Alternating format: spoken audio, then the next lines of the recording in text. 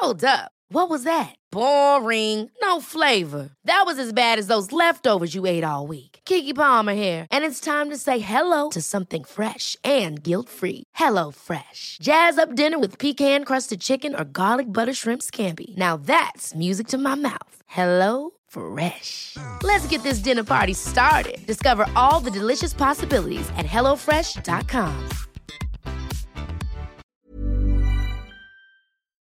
I would like to start by acknowledging the traditional owners of the land on which this podcast has been created, the Gadigal and Bidjigal people of the Eora Nation. I pay my respects to elders, past and present. Hi, I'm Ash London, reformed radio host and new mum. I'm knee-deep in this whole parenthood thing, and every day I find myself with more questions than I had the day before. If you're like me and want to be a parent or are a parent, but also want to keep your own dreams and interests alive, then this podcast is for you. We'll speak to famous parents, experts, mates, and strangers off the internet as we figure out how to keep living our best lives, even when it feels like we have no idea what the hell we're doing. Welcome to New Mum Who Dis. Hello, my darlings. First of all, sorry for the break in between podcasts. As you may be able to hear, I have been sicky with the flu. Buddy made me sick right as we are packing up our house to move into state, so that has been not very fun. But I am very excited to finally get this chat out into the universe because I loved this person's perspective and humour, storytelling, experience so much. I'm talking about CEO and mum, Keira Rumble. Now, as an entrepreneur, she founded two very successful brands, Crumbled Foods and Habitual Beauty, both focusing on nutrition and wellness.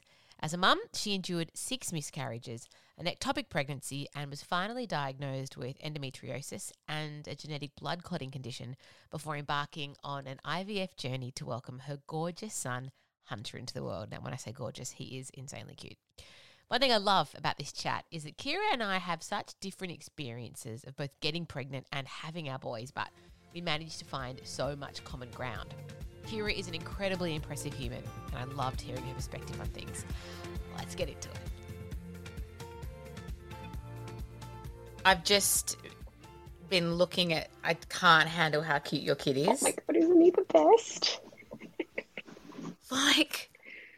And I wouldn't lie, I would just not mention it if he wasn't freakishly cute. But it's a little, and the hair, I think it's a lot of it is babies with hair. Oh, 100%. It's got to be the hair. Yeah.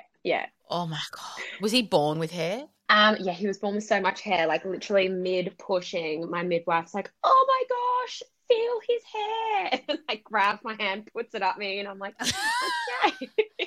Okay. That was the first question because I ended up having to have a C-section. And the first question I asked when I knew I could feel that he'd been kind of yoinked out of me was, does he have hair? Because I just was desperate for a baby with hair. I mean, I've got the most hair in the world and my husband's got the most hair. And he had a bit. But even still, and my husband's got curlier hair than me. Even still, I'm every day, where are the curls? There's a little bit of curl, but scientifically, surely you should have a fro. I'm like, how old is he now? He turned 1 year old at the end of September. So he's 11 months old or something, what the heck? You will cry. I bawled my eyes out the night before he turned 1. So a month ago, I was so emotional. I think that'll be me because it's 1 is not a baby anymore. Already is not a baby. No, I have to say toddler. Which is I'm not ready for. He's my baby. I know, I still call him baby. I still use the excuse, oh, sorry, I've got a baby at home. I can't make that meeting at 9 o'clock. And then people say, oh, how old is he? And you're like, yeah. He's 24, but it's okay. Oh, it's the greatest thing in the world. Well, welcome, Keira, to the podcast. Hello. Thank you for making time. How's your day going so far? I know good. There's always a lot, but you doing okay? You're surviving the day so far? Yeah, I had surgery last Saturday. So last week was a total write-off. So now I'm just playing catch up. That's the thing, though, when you're a mother or a businesswoman, and both it's doubled, is that if you take time off, you don't then just like nothing happens without you. So you come back and it's double time. Yeah, yeah. Yep. Non-stop McGee. So first of all, for anyone that doesn't know, tell us about the little human that made you a mum last year. Oh, so Hunter, my love of my life, he's 13 months old. And yeah, he was conceived through IVF. He was a little rainbow baby. We had 6 losses before him. So, I think I've been pretty much emotional every single day of his life. He's such a special boy to me and just makes me so happy. Yeah, I'm incredibly lucky to have not experienced pregnancy loss and to have gotten pregnant with Buddy quite easily. And I still look at him every day and I cry with gratitude. Yeah. So I cannot imagine. And that photo, which I will cry even thinking about, of you in the hospital holding him for the first time, and you look so happy and you can see the tears on your face. Yeah. I mean, I can't imagine.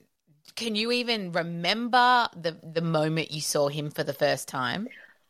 It was actually a really interesting moment.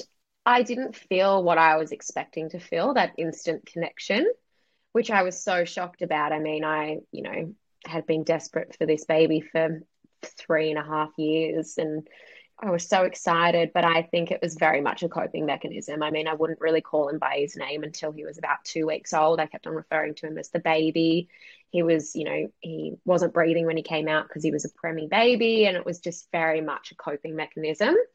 But I mean, that soon changed after a few days. I mean, he was in special care, so I didn't have him with me at all times. And, it's really hard to connect with a baby when you see them on all of these cords, in an incubator. So until the moment where I actually was able to take him back to my room and then we were discharged, that was the moment that I was like, oh my God, okay, he's mine. I get to keep him. I get to take him away from this hospital and keep him forever. Did you feel like there was support in the hospital for those moments where you were struggling to bond or full of fear? Or was it very much the support was more around kind of keeping him healthy and getting him where he needed to be? I was actually thinking about this last night because my friend and I were speaking about our experiences with lactation consultants in the hospital. And I remember so he was tube fed. I didn't get that golden hour with him or the boob crawl that I was really desperate for. And so he was tube fed through his nose and then through his mouth.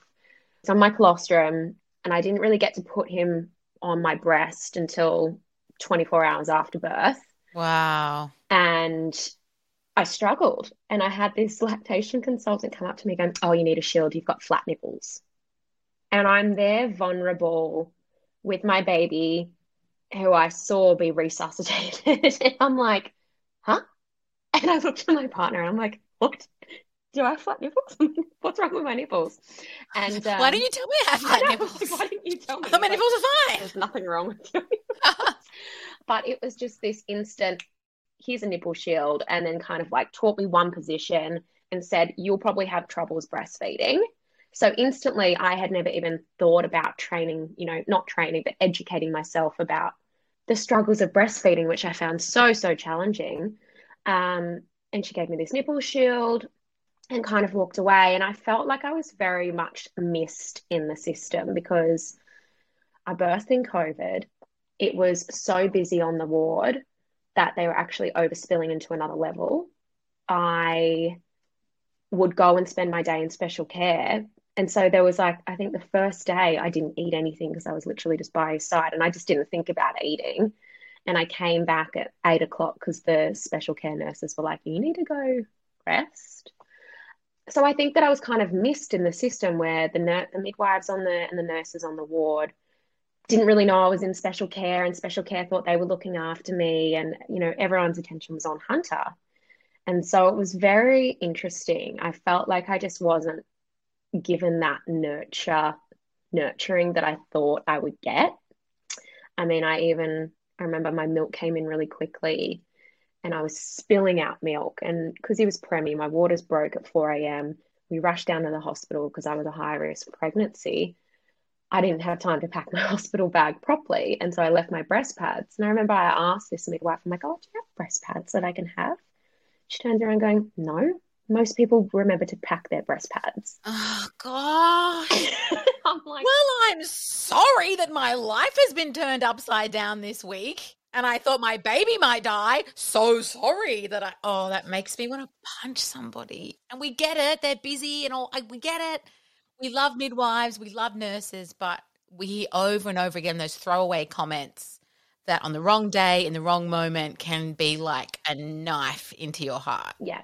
But then on the other hand, I mean, they saved my baby. My baby came home with me much earlier than we thought. I learned how to swaddle. We learned how to wash him. And, you know, it wasn't a bad experience, but it wasn't a great experience. So I think now going into a second pregnancy, when I fall pregnant, well, not my second pregnancy because I have been pregnant so many other times, but, you know, my second birth, I think I'll be very much more able to articulate and be firm with what I sort of want and what I don't want. Whereas I was kind of like, let's go. I've got no idea about this. So yeah. Interesting. But I think a lot of women, and I speak to so many women through this podcast and get so many DMs and emails about so many different experiences.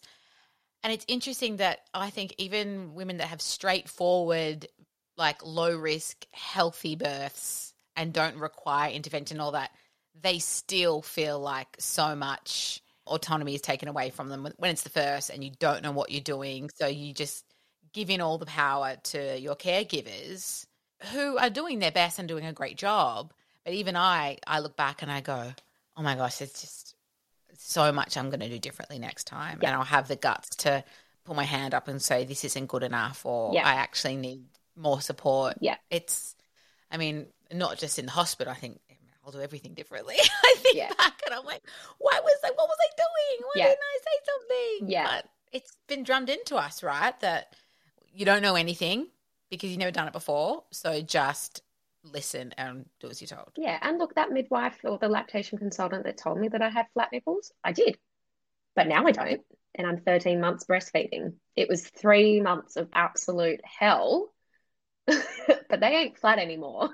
So, you know, it's about educating people going, look, it might be a bit challenging over the next month. And, you know, if you want to do combination feeding, don't, you know, just educating and doing that sort of gentle talk. Whereas that, you know, she was going, you could tell she was busy and, you know, didn't even look really at my nipples, just gave me a generic nipple shield. And it was just very much like she was trying to do the best that she could do. But that moment impacted me so much. So yeah, it's just those little moments. And it is amazing how it's like I've got massive boobs. Before I got pregnant, massive. When I was pregnant, I couldn't even see past them. Yet small nipples, which I didn't know until honestly, why don't these partners tell us? Seriously. I'm like, maybe they just don't see enough boobs to have a frame of reference. But like the midwife was like, oh, you've got small. I don't know. There would have been hell to pay, though, if he had said, hey, your nipples are flat. Shut up. The fights I have had with Mark, we never fought.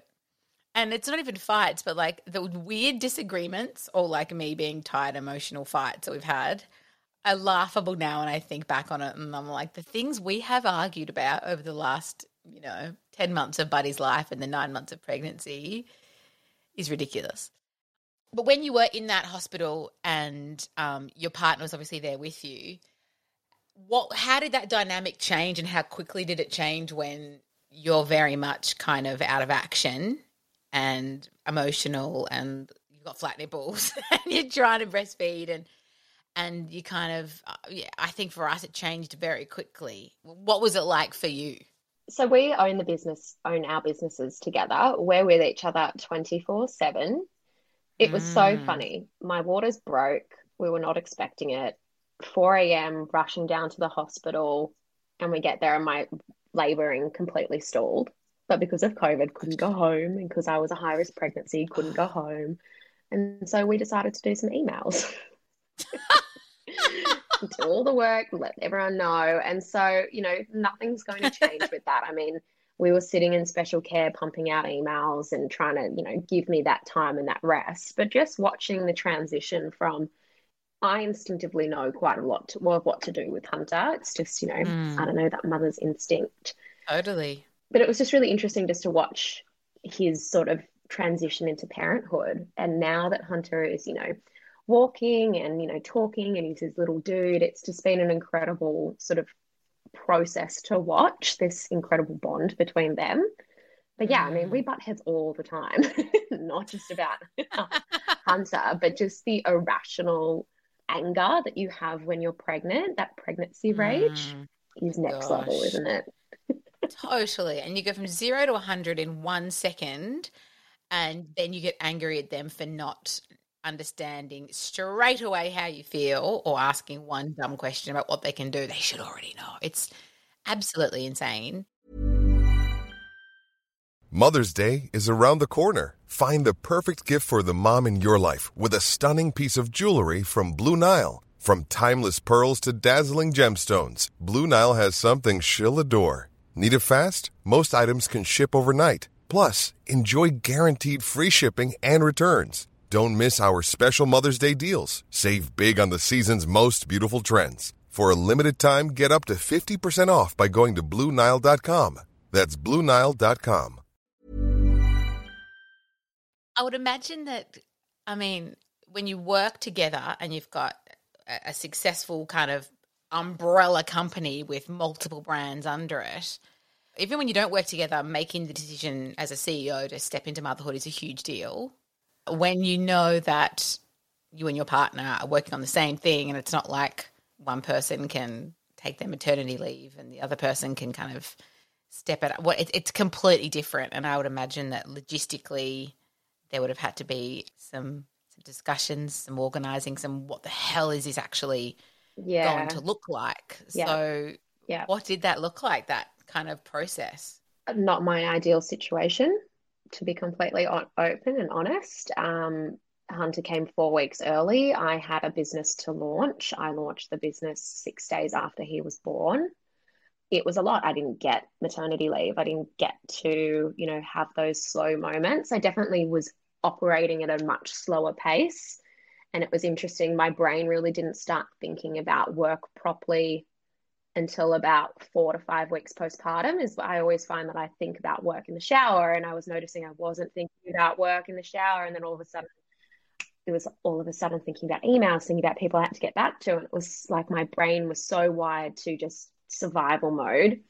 And I just had to do it as the best as I could. Next baby, I definitely want to have a little bit more time.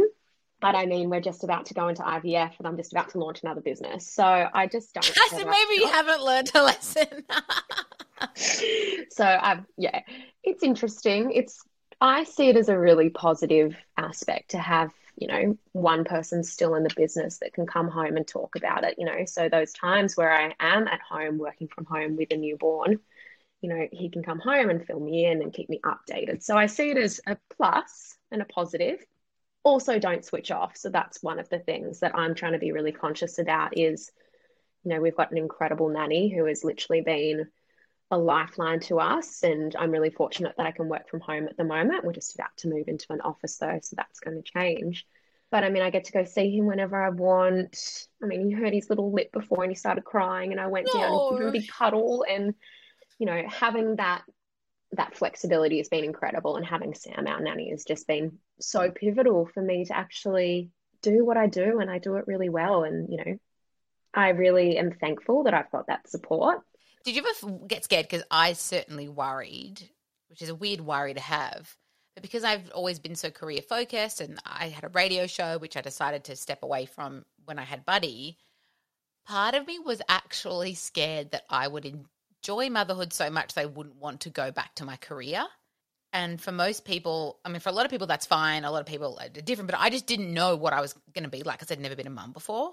And I didn't know if I was going to meet him and be like, great, I love him, can't wait to get back to work, or if I was going to meet him and be like, oh, fuck everything else, I'm just going to do this. Was there any part of you that was worried in that sense, or did you know that you were always going to have your time and then want to get back into it? It's a really good question. And there are some days where I'm like, fuck this, let's not do any work, let's just be a mum. And there are other days that I'm like, oh my God, just need to get all this work done. I'm so excited. Let's get going.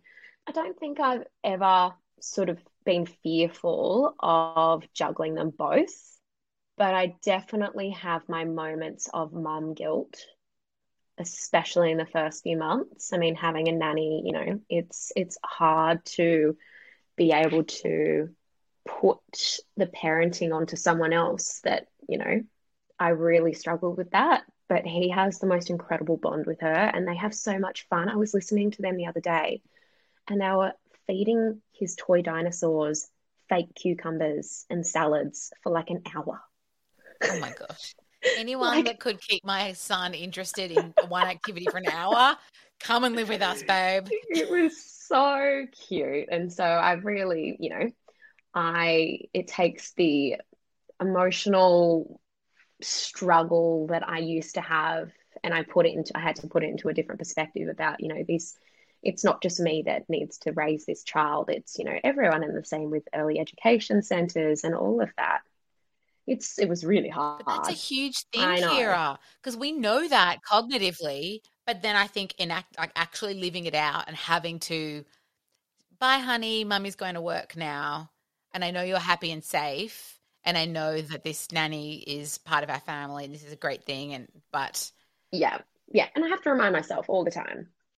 But yeah, just trying to be more present with him. I find she leaves at 5, put my phone down, put my emails down.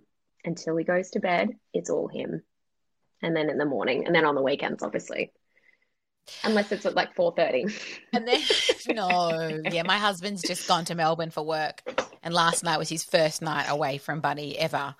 And, oh my gosh, he was up at kind of 5 a.m. And I was like, what? How? It's like, Dad's away. And I'm the only one that's going to. Yeah. We're so lucky. Yeah. So it was a very intentional process for you becoming a mother. Like you said, 6 miscarriages, 6 losses is, I can't imagine. And then the process of IVF is, I've never experienced it, but a lot of friends have, and it's not a walk in the park. I mean, I hate using the word juggle, but business didn't stop and life didn't stop just because you were trying to get pregnant. So did you have moments where you had to face up to work, face up to meetings, whatever it was, and slap a smile on your face when it felt like your kind of personal life was falling apart, or were you able to have time away? I took a good week off during that 2-week window after transfer.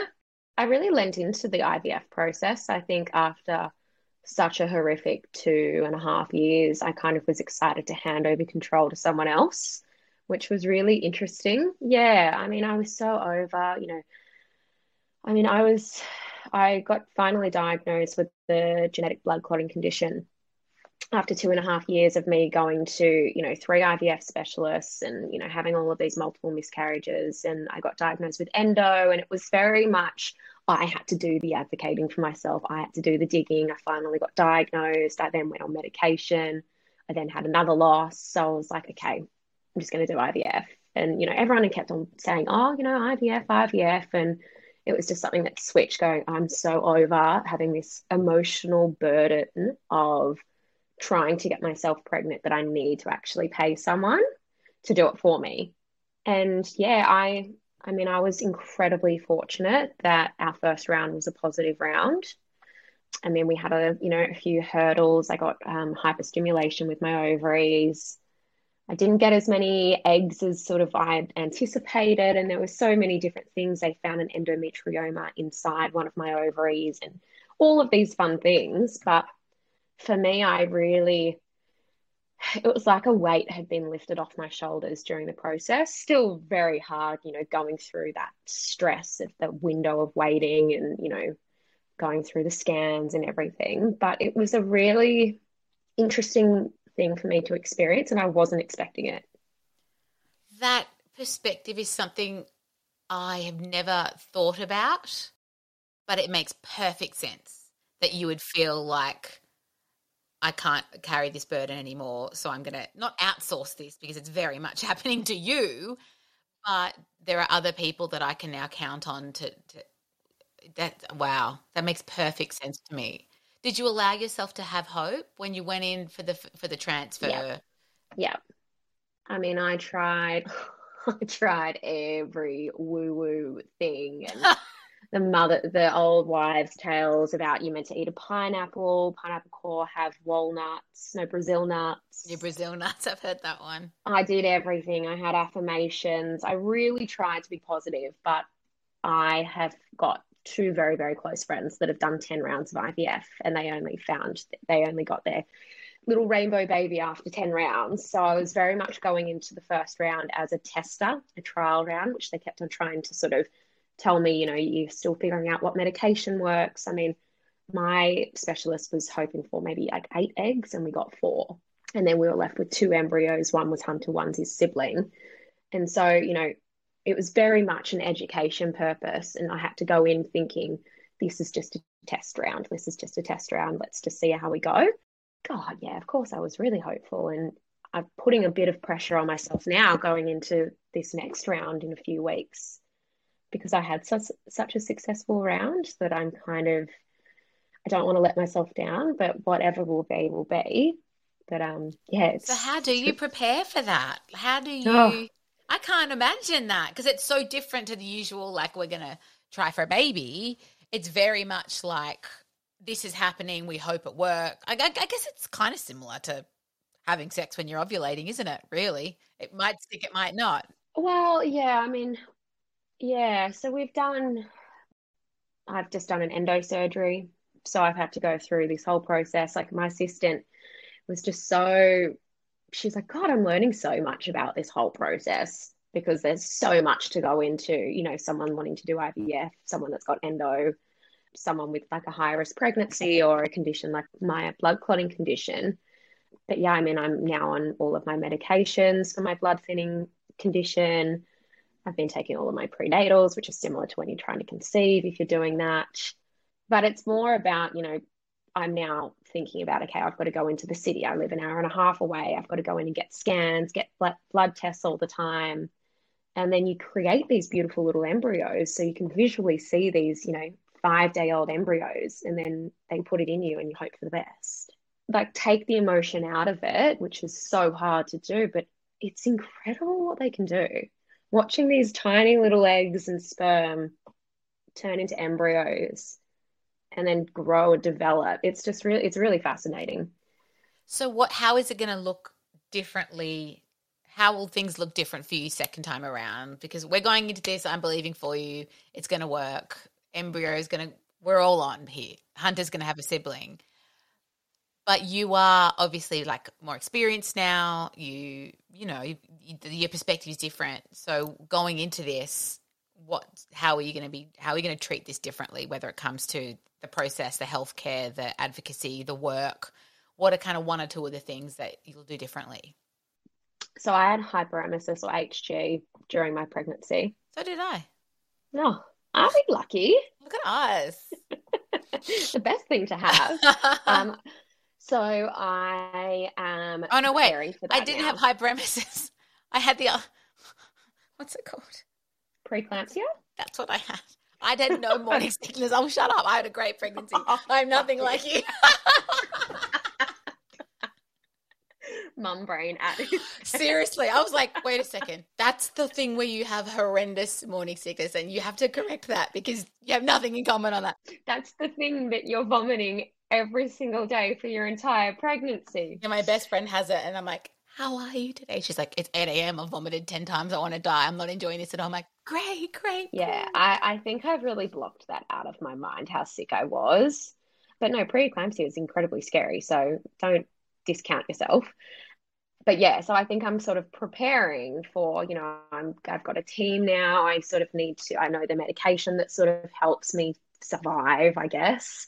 So I think I'm more about preparing. Whereas last pregnancy, I mean, I had never gotten to the 12-week mark before Hunter. So I had no idea what to expect, but now I know what to expect. I mean, the chances of me having HD again is pretty high.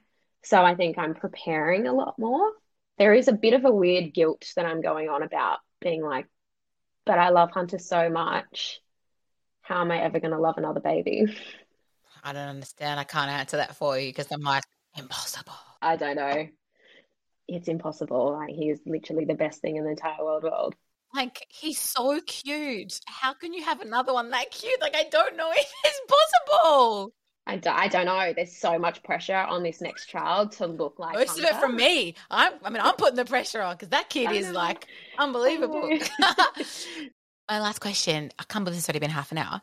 Is there ever, and it's okay if the answer is yes, do you ever have a feeling resentment towards people who get pregnant easily, have easy pregnancies, get all those things that you envisioned having that were you didn't get? Do you ever have a sense of like, oh, even having hyper MSS on top of everything, it's just like, oh, come on.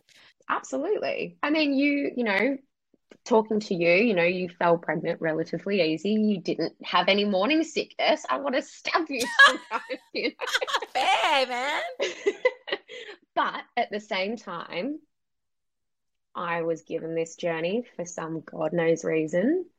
And yeah, I definitely think that it's fine to feel that resentment. I mean, just going through the fertility journey that I had, it's such a deep and dark place. And that jealousy of people being able to fall pregnant quite easily, it's not a jealousy. It's more of like just it's such a deep sadness for yourself. And I still get triggered by people doing pregnancy announcements and stuff like that. It's just, I think it's always going to be instilled in me. I mean, man, I was really thinking I was going to have an easy pregnancy. Well, you think the universe can only be so cruel, right? You would really think, but I mean, I've got the most perfect baby in the whole entire world. So if that's what I have to do to get him and get another, then it's okay. Well, I can't wait to be blown away when I see your next baby and go, she really could do it again. Because this one really is as cute. It is possible. I know, fingers crossed. I've definitely blocked out a lot of that sickness and so maybe you'll be the person that just gets HG once and then the next one is like, oh my God, I feel so beautiful. Possible. It is possible. I'm putting all the good juju out into the world for you, Keira, and you were just going to be one of those women that's just like strolling around looking like a supermodel being like, I've just never felt so beautiful. Love that. Well, thank you so much. So much more I wanted to talk about because there is so much to talk about, but I was just wonderful having a nice, honest chat. I think so much of what you spoke about, I think a lot of people will definitely hear themselves in your story. I think it's really wonderful to hear you. You've obviously kind of done a lot of work and done a lot of reflecting, and that's really obvious when I speak to you. Yeah, a lot of therapy too. Yeah, therapy is a great and wonderful thing, especially they should be special. You should get therapy like as part of the government thing when you have a baby. Absolutely. 100%. It should be. Because you need it, man. Like more than any other time in your life. Yeah. You need it. Like you literally need it. You've got like your whole brain chemistry has completely changed. You're a different person. It should be. Absolutely. Yeah. Matey, I'll be cheering you on. Good luck in a couple of weeks. You are wonderful. Thank you. Keep being a legend and we'll chat again soon. All right, sounds good. See ya. See you, matey. Bye.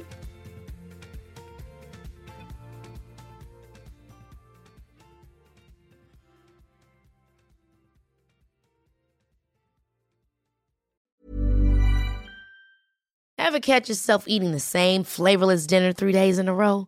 Dreaming of something better? Well, HelloFresh is your guilt-free dream come true, baby. It's me, Keke Palmer. Let's wake up those taste buds with hot, juicy pecan-crusted chicken or garlic butter shrimp scampi. Hello Fresh. Stop dreaming of all the delicious possibilities and dig in at HelloFresh.com. Let's get this dinner party started.